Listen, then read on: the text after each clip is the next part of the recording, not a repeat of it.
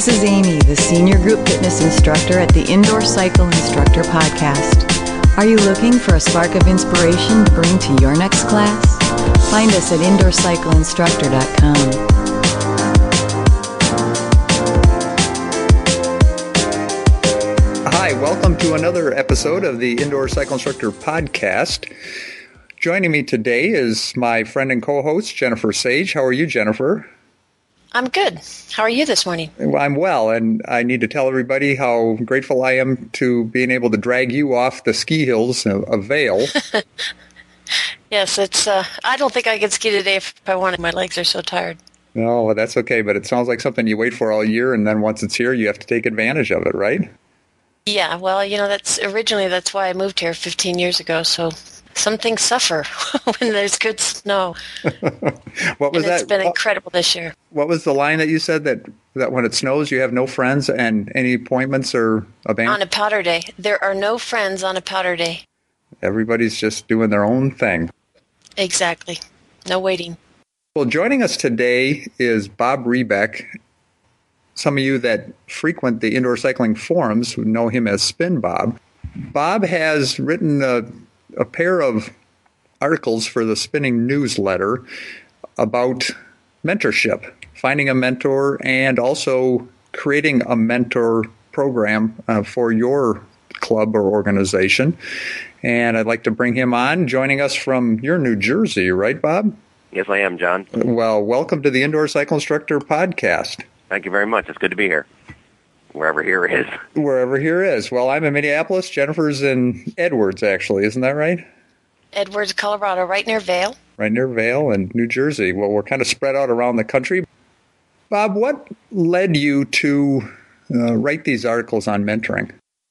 Well, one of the things that occurred to me, I think I was out in my front yard raking leaves one day and just sort of thinking about what kind of connections people make through the indoor cycling programs, regardless of what certification people might have, and just how they get ready to get up in front of a class.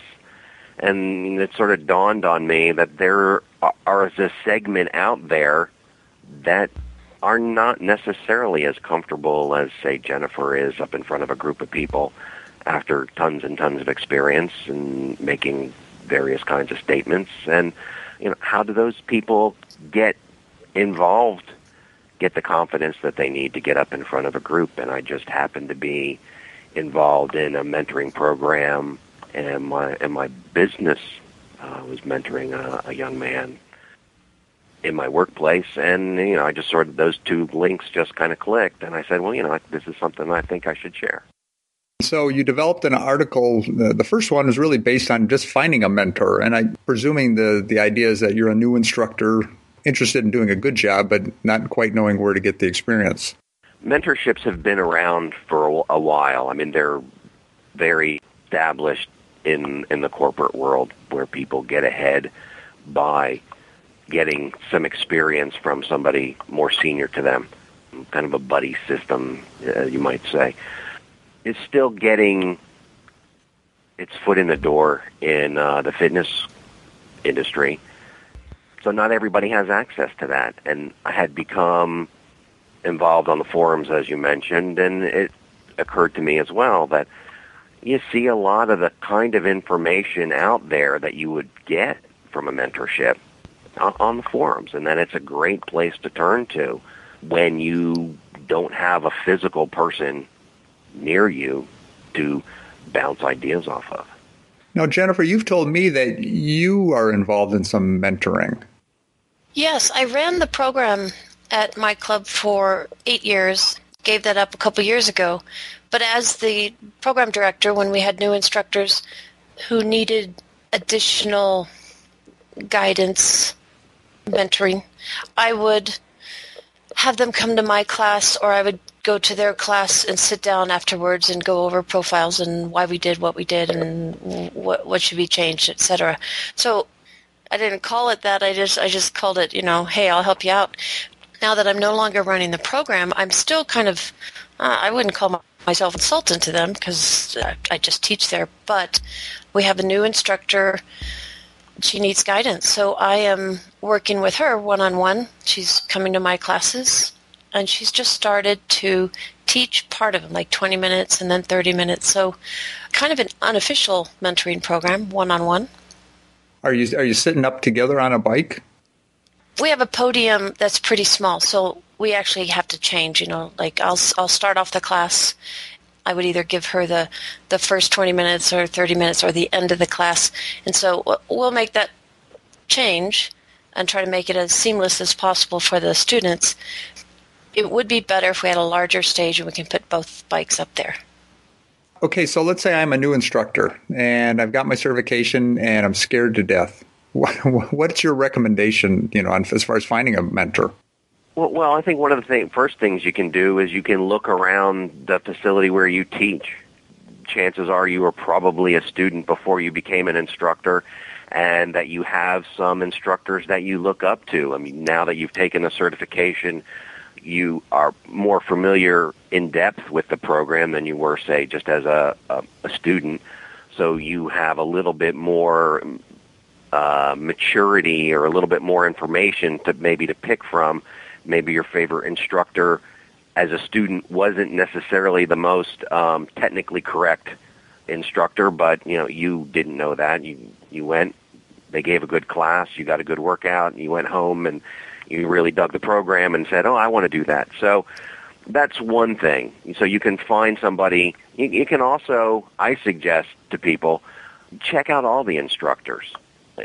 Either at your club, you can get a guest membership at a facility in your town or the next town over, so people won't necessarily know who you are, and you can get a guest membership for a couple weeks for free or for a nominal fee, and check out the instructors there and just see if somebody clicks with you.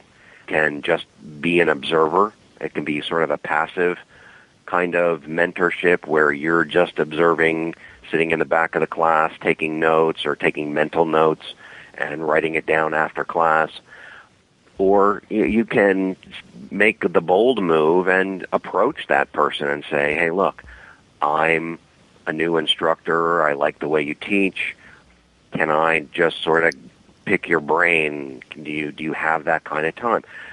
Most of the time, I've been fortunate. I've met some very generous people in this industry, but people need to be aware that not everybody's time is as free as we would like it to be, and not everybody is comfortable taking somebody under their wing. You really have to want to have the time and the inclination to do that. It's kind of like asking somebody out on a date. So if you haven't had a lot of experience or success with that, I can understand the intimidation. You can definitely do it passively. And then, like I say, there's always the forums. This spinning.com has an instructors and forum. There are a couple other instructors forums that are out there. You can find them on Google. Well, and I'll be listing them on the post for this podcast. Okay, and that's a good thing. And I have been very fortunate for my profession, my spinning professional life, to have maintained contact with a master instructor that I took my orientation for. Dixie Doville is one of the best master instructors in the Master Instructors Corps. She's been incredibly generous with her time, but people have to realize that master instructors' time is very limited. They spend a certain amount of time every month traveling, doing orientations. They have their own classes to teach most of the time. They also generally have their own professional life, so their time is very precious, and I wouldn't rely on a master instructor unless they happen to be your next door neighbor to be your mentor. I also suggest that people try to keep contact with their master instructor, or go to a conference like WSSC or ECA, make contact with a master instructor, and just try to stay in touch. I know I would be flattered if someone were to ask me. How about you, Jennifer?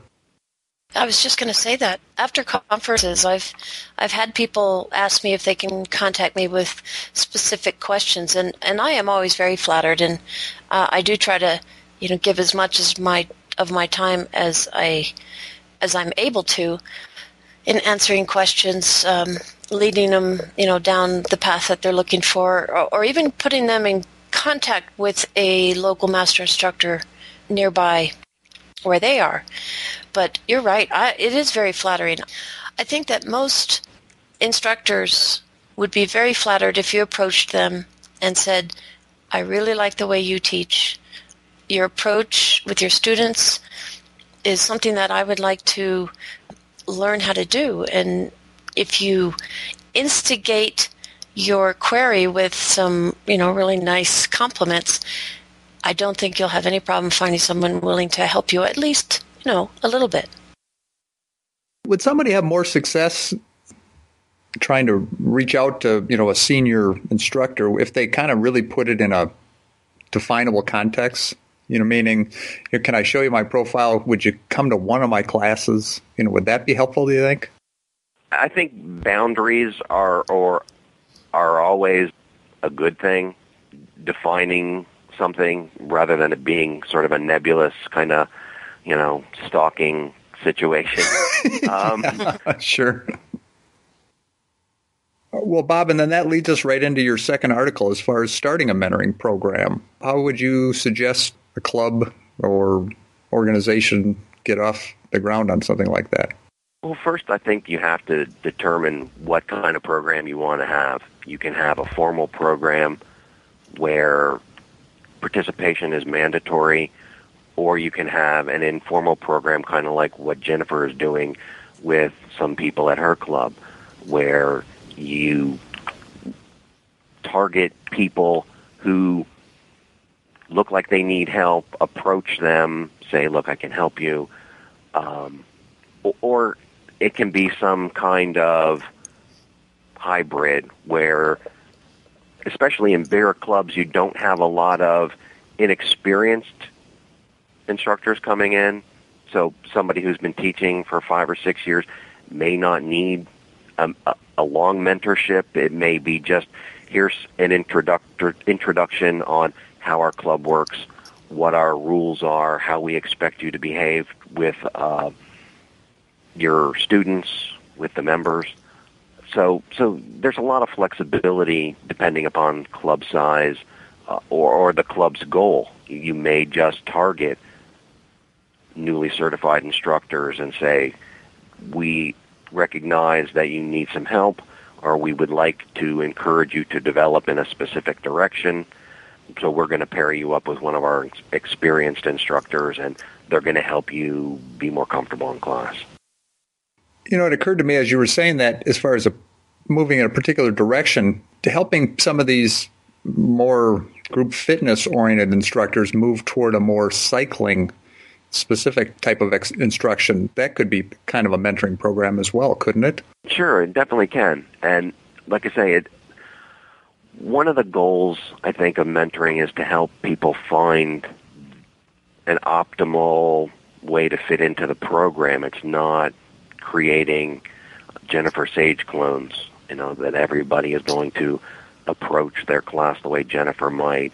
I'm sure Jennifer is very conscientious about helping people that she works with find their own voice, find their own taste in music, deal with the technical issues of putting a profile together, finding music, mixing music, class presence. Jennifer up on a stage, if anybody's had an opportunity to take one of her workshops at a fitness conference, knows that, she controls the room and she does it very well.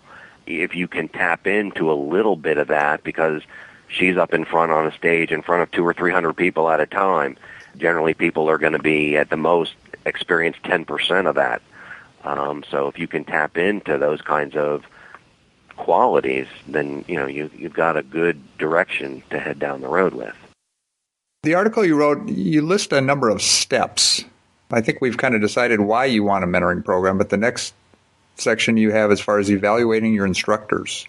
Well, you want to make sure that the people that you're bringing into your program aren't going to see anything with any of the other instructors that contradict what you're trying to teach them. You don't want instructors in your program, if there are contraindicated moves being used in some people's class, or types of music or whatever. You need to sort of draw a baseline and make sure that your new blood coming into your program isn't going to be tainted by some of the things that are going on.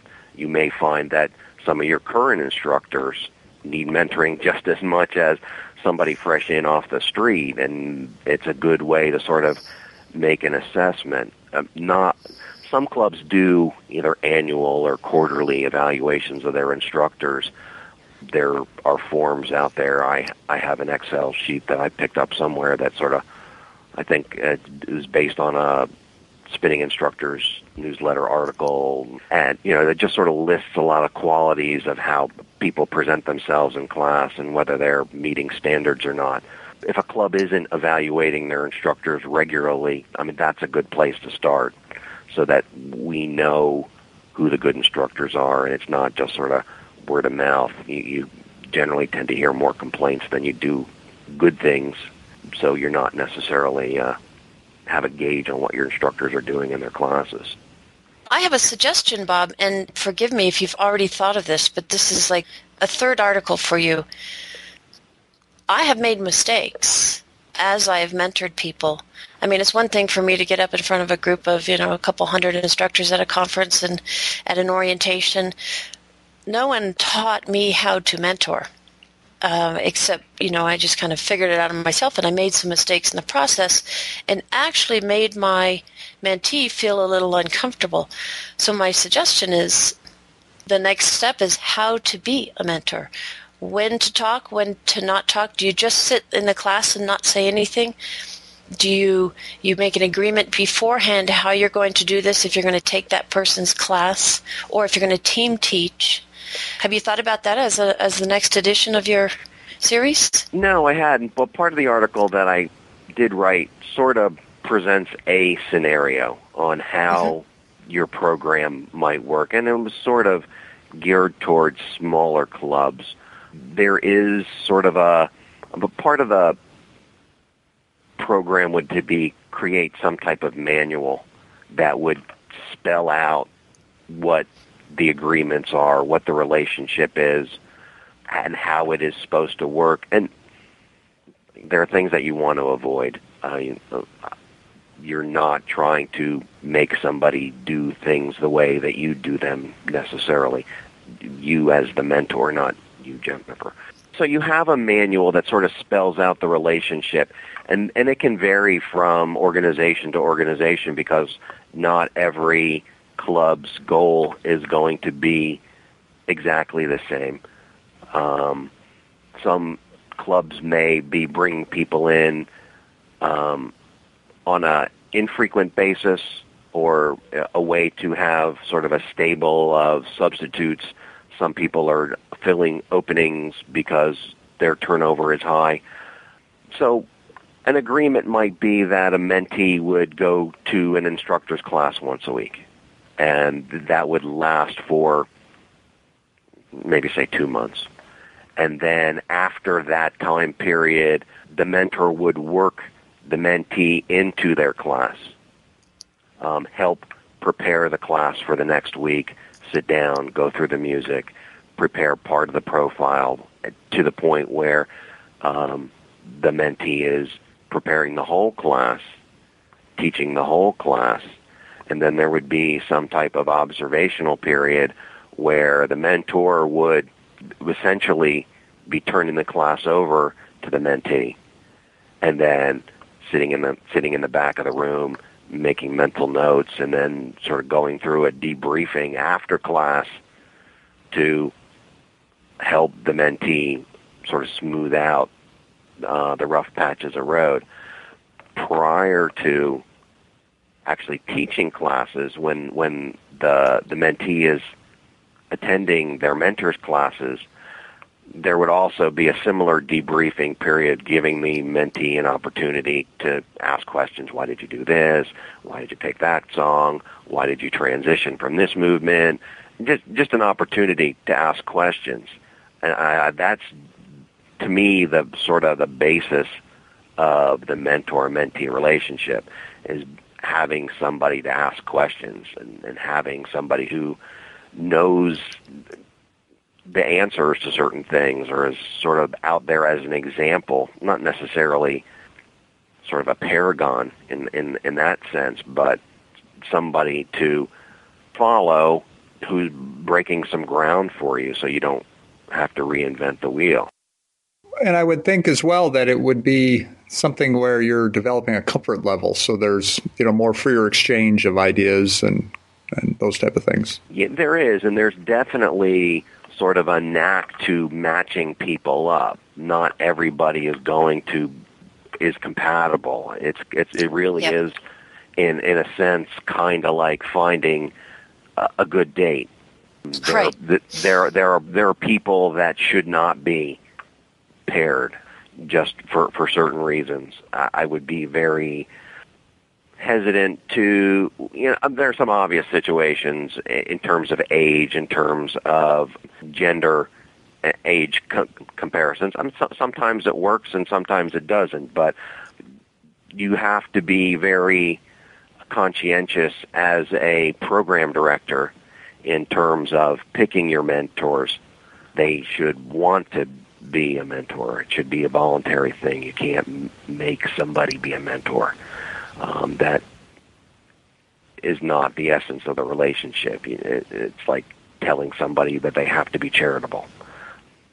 If their normal inclination is not in that direction, obviously they're not results of the relationship aren't going to work out. And then you need to pick people that are going to understand what their goal is, and that it's very giving, sort of almost like a parent-child kind of relationship, where you take somebody in, teach them, and then let them go out on their own. The people involved need to know that, I have a son, and he's always going to be my son, but he's not always going to be a child. So when he grows up, the relationship changes. It's still going to be a parent-child relationship, but it grows and expands. And that's kind of the way a mentor relationship works. I'll share with you the mistake I made for people who are considering to become mentors. Hopefully you won't make the same mistake I made. And someone I was mentoring a while back, we were going to co-teach this class. The one she had done previously, she really did a good job. I got there a little late because of a snowstorm, and so she was up preparing the stereo and the bike, and someone walks in. I didn't find this out until afterwards, but someone walks in and said, "Where's Jennifer?" And she looked kind of upset that, there was a sub. And, this person I was mentoring said, "Oh, she's coming." She wasn't at ease at all. She was very nervous to start, thinking that people didn't want to wander there or whatever. So I show up, we start the class, and because of her nervousness, she had a very long period of not saying anything, which normally I like. But in this case, it was obvious that she was just nervous and she didn't really know what to say.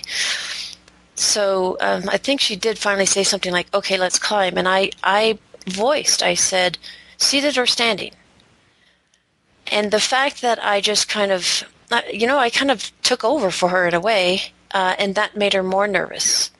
And I was sitting in the very back, and I wanted her to project her voice because our microphone wasn't working at the time. And so I kind of mimed project your voice, and that made her nervous.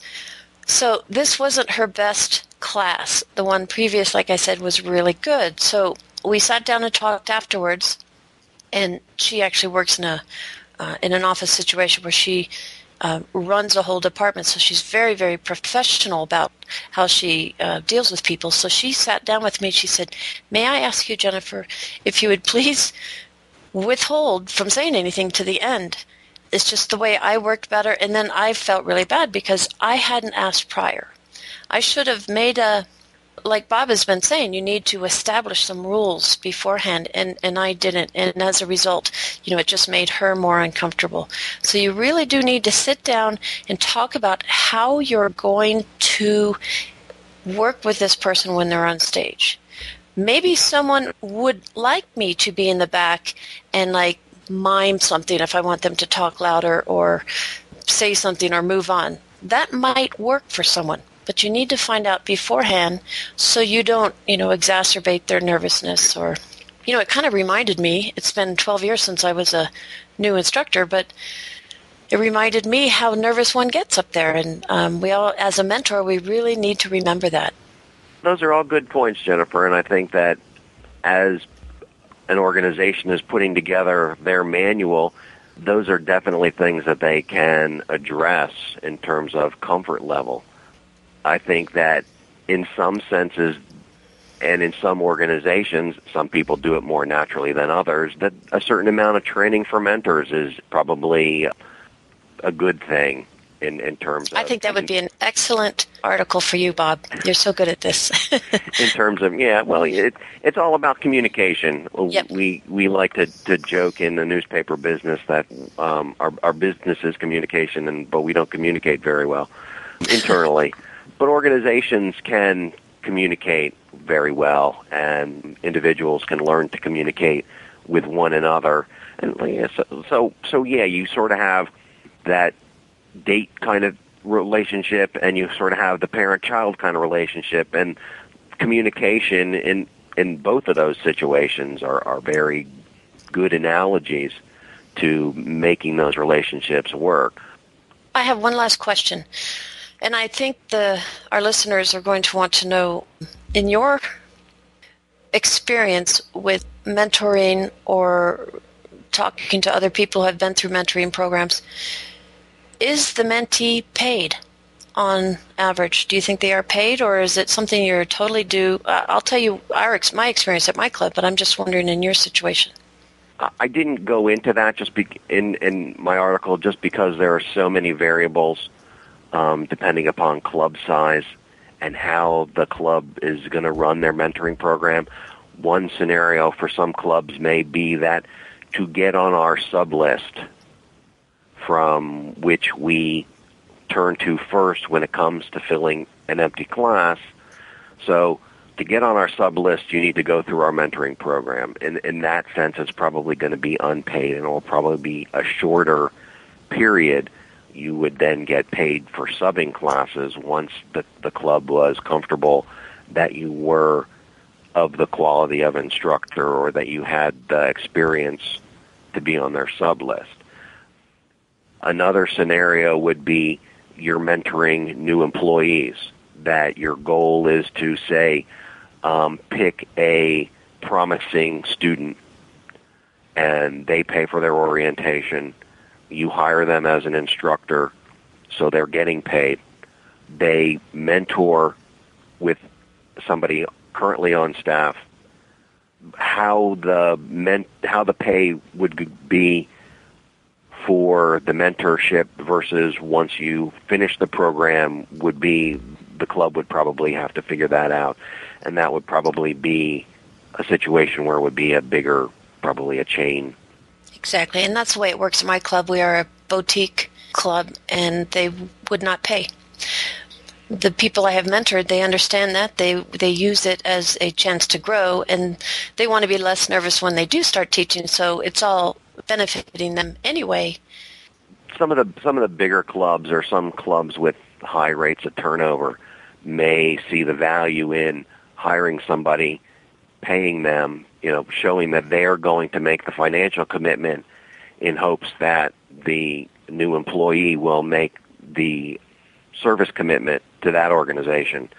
It's a way to keep employees on a long-term basis, because you're investing something in them, and hopefully they appreciate that, and it becomes more of it's a good way to establish employee strength. I will be including in the show notes for this podcast links to the different forums that are available. Bob, is it okay if I list your email if someone has questions? Yeah, sure, definitely. Perfect. Well, Bob Reback, I appreciate having you on the Indoor Cycle Instructor podcast today. It was my pleasure to be here, John. Good to talk with you, Bob. Good to talk to you, Jennifer.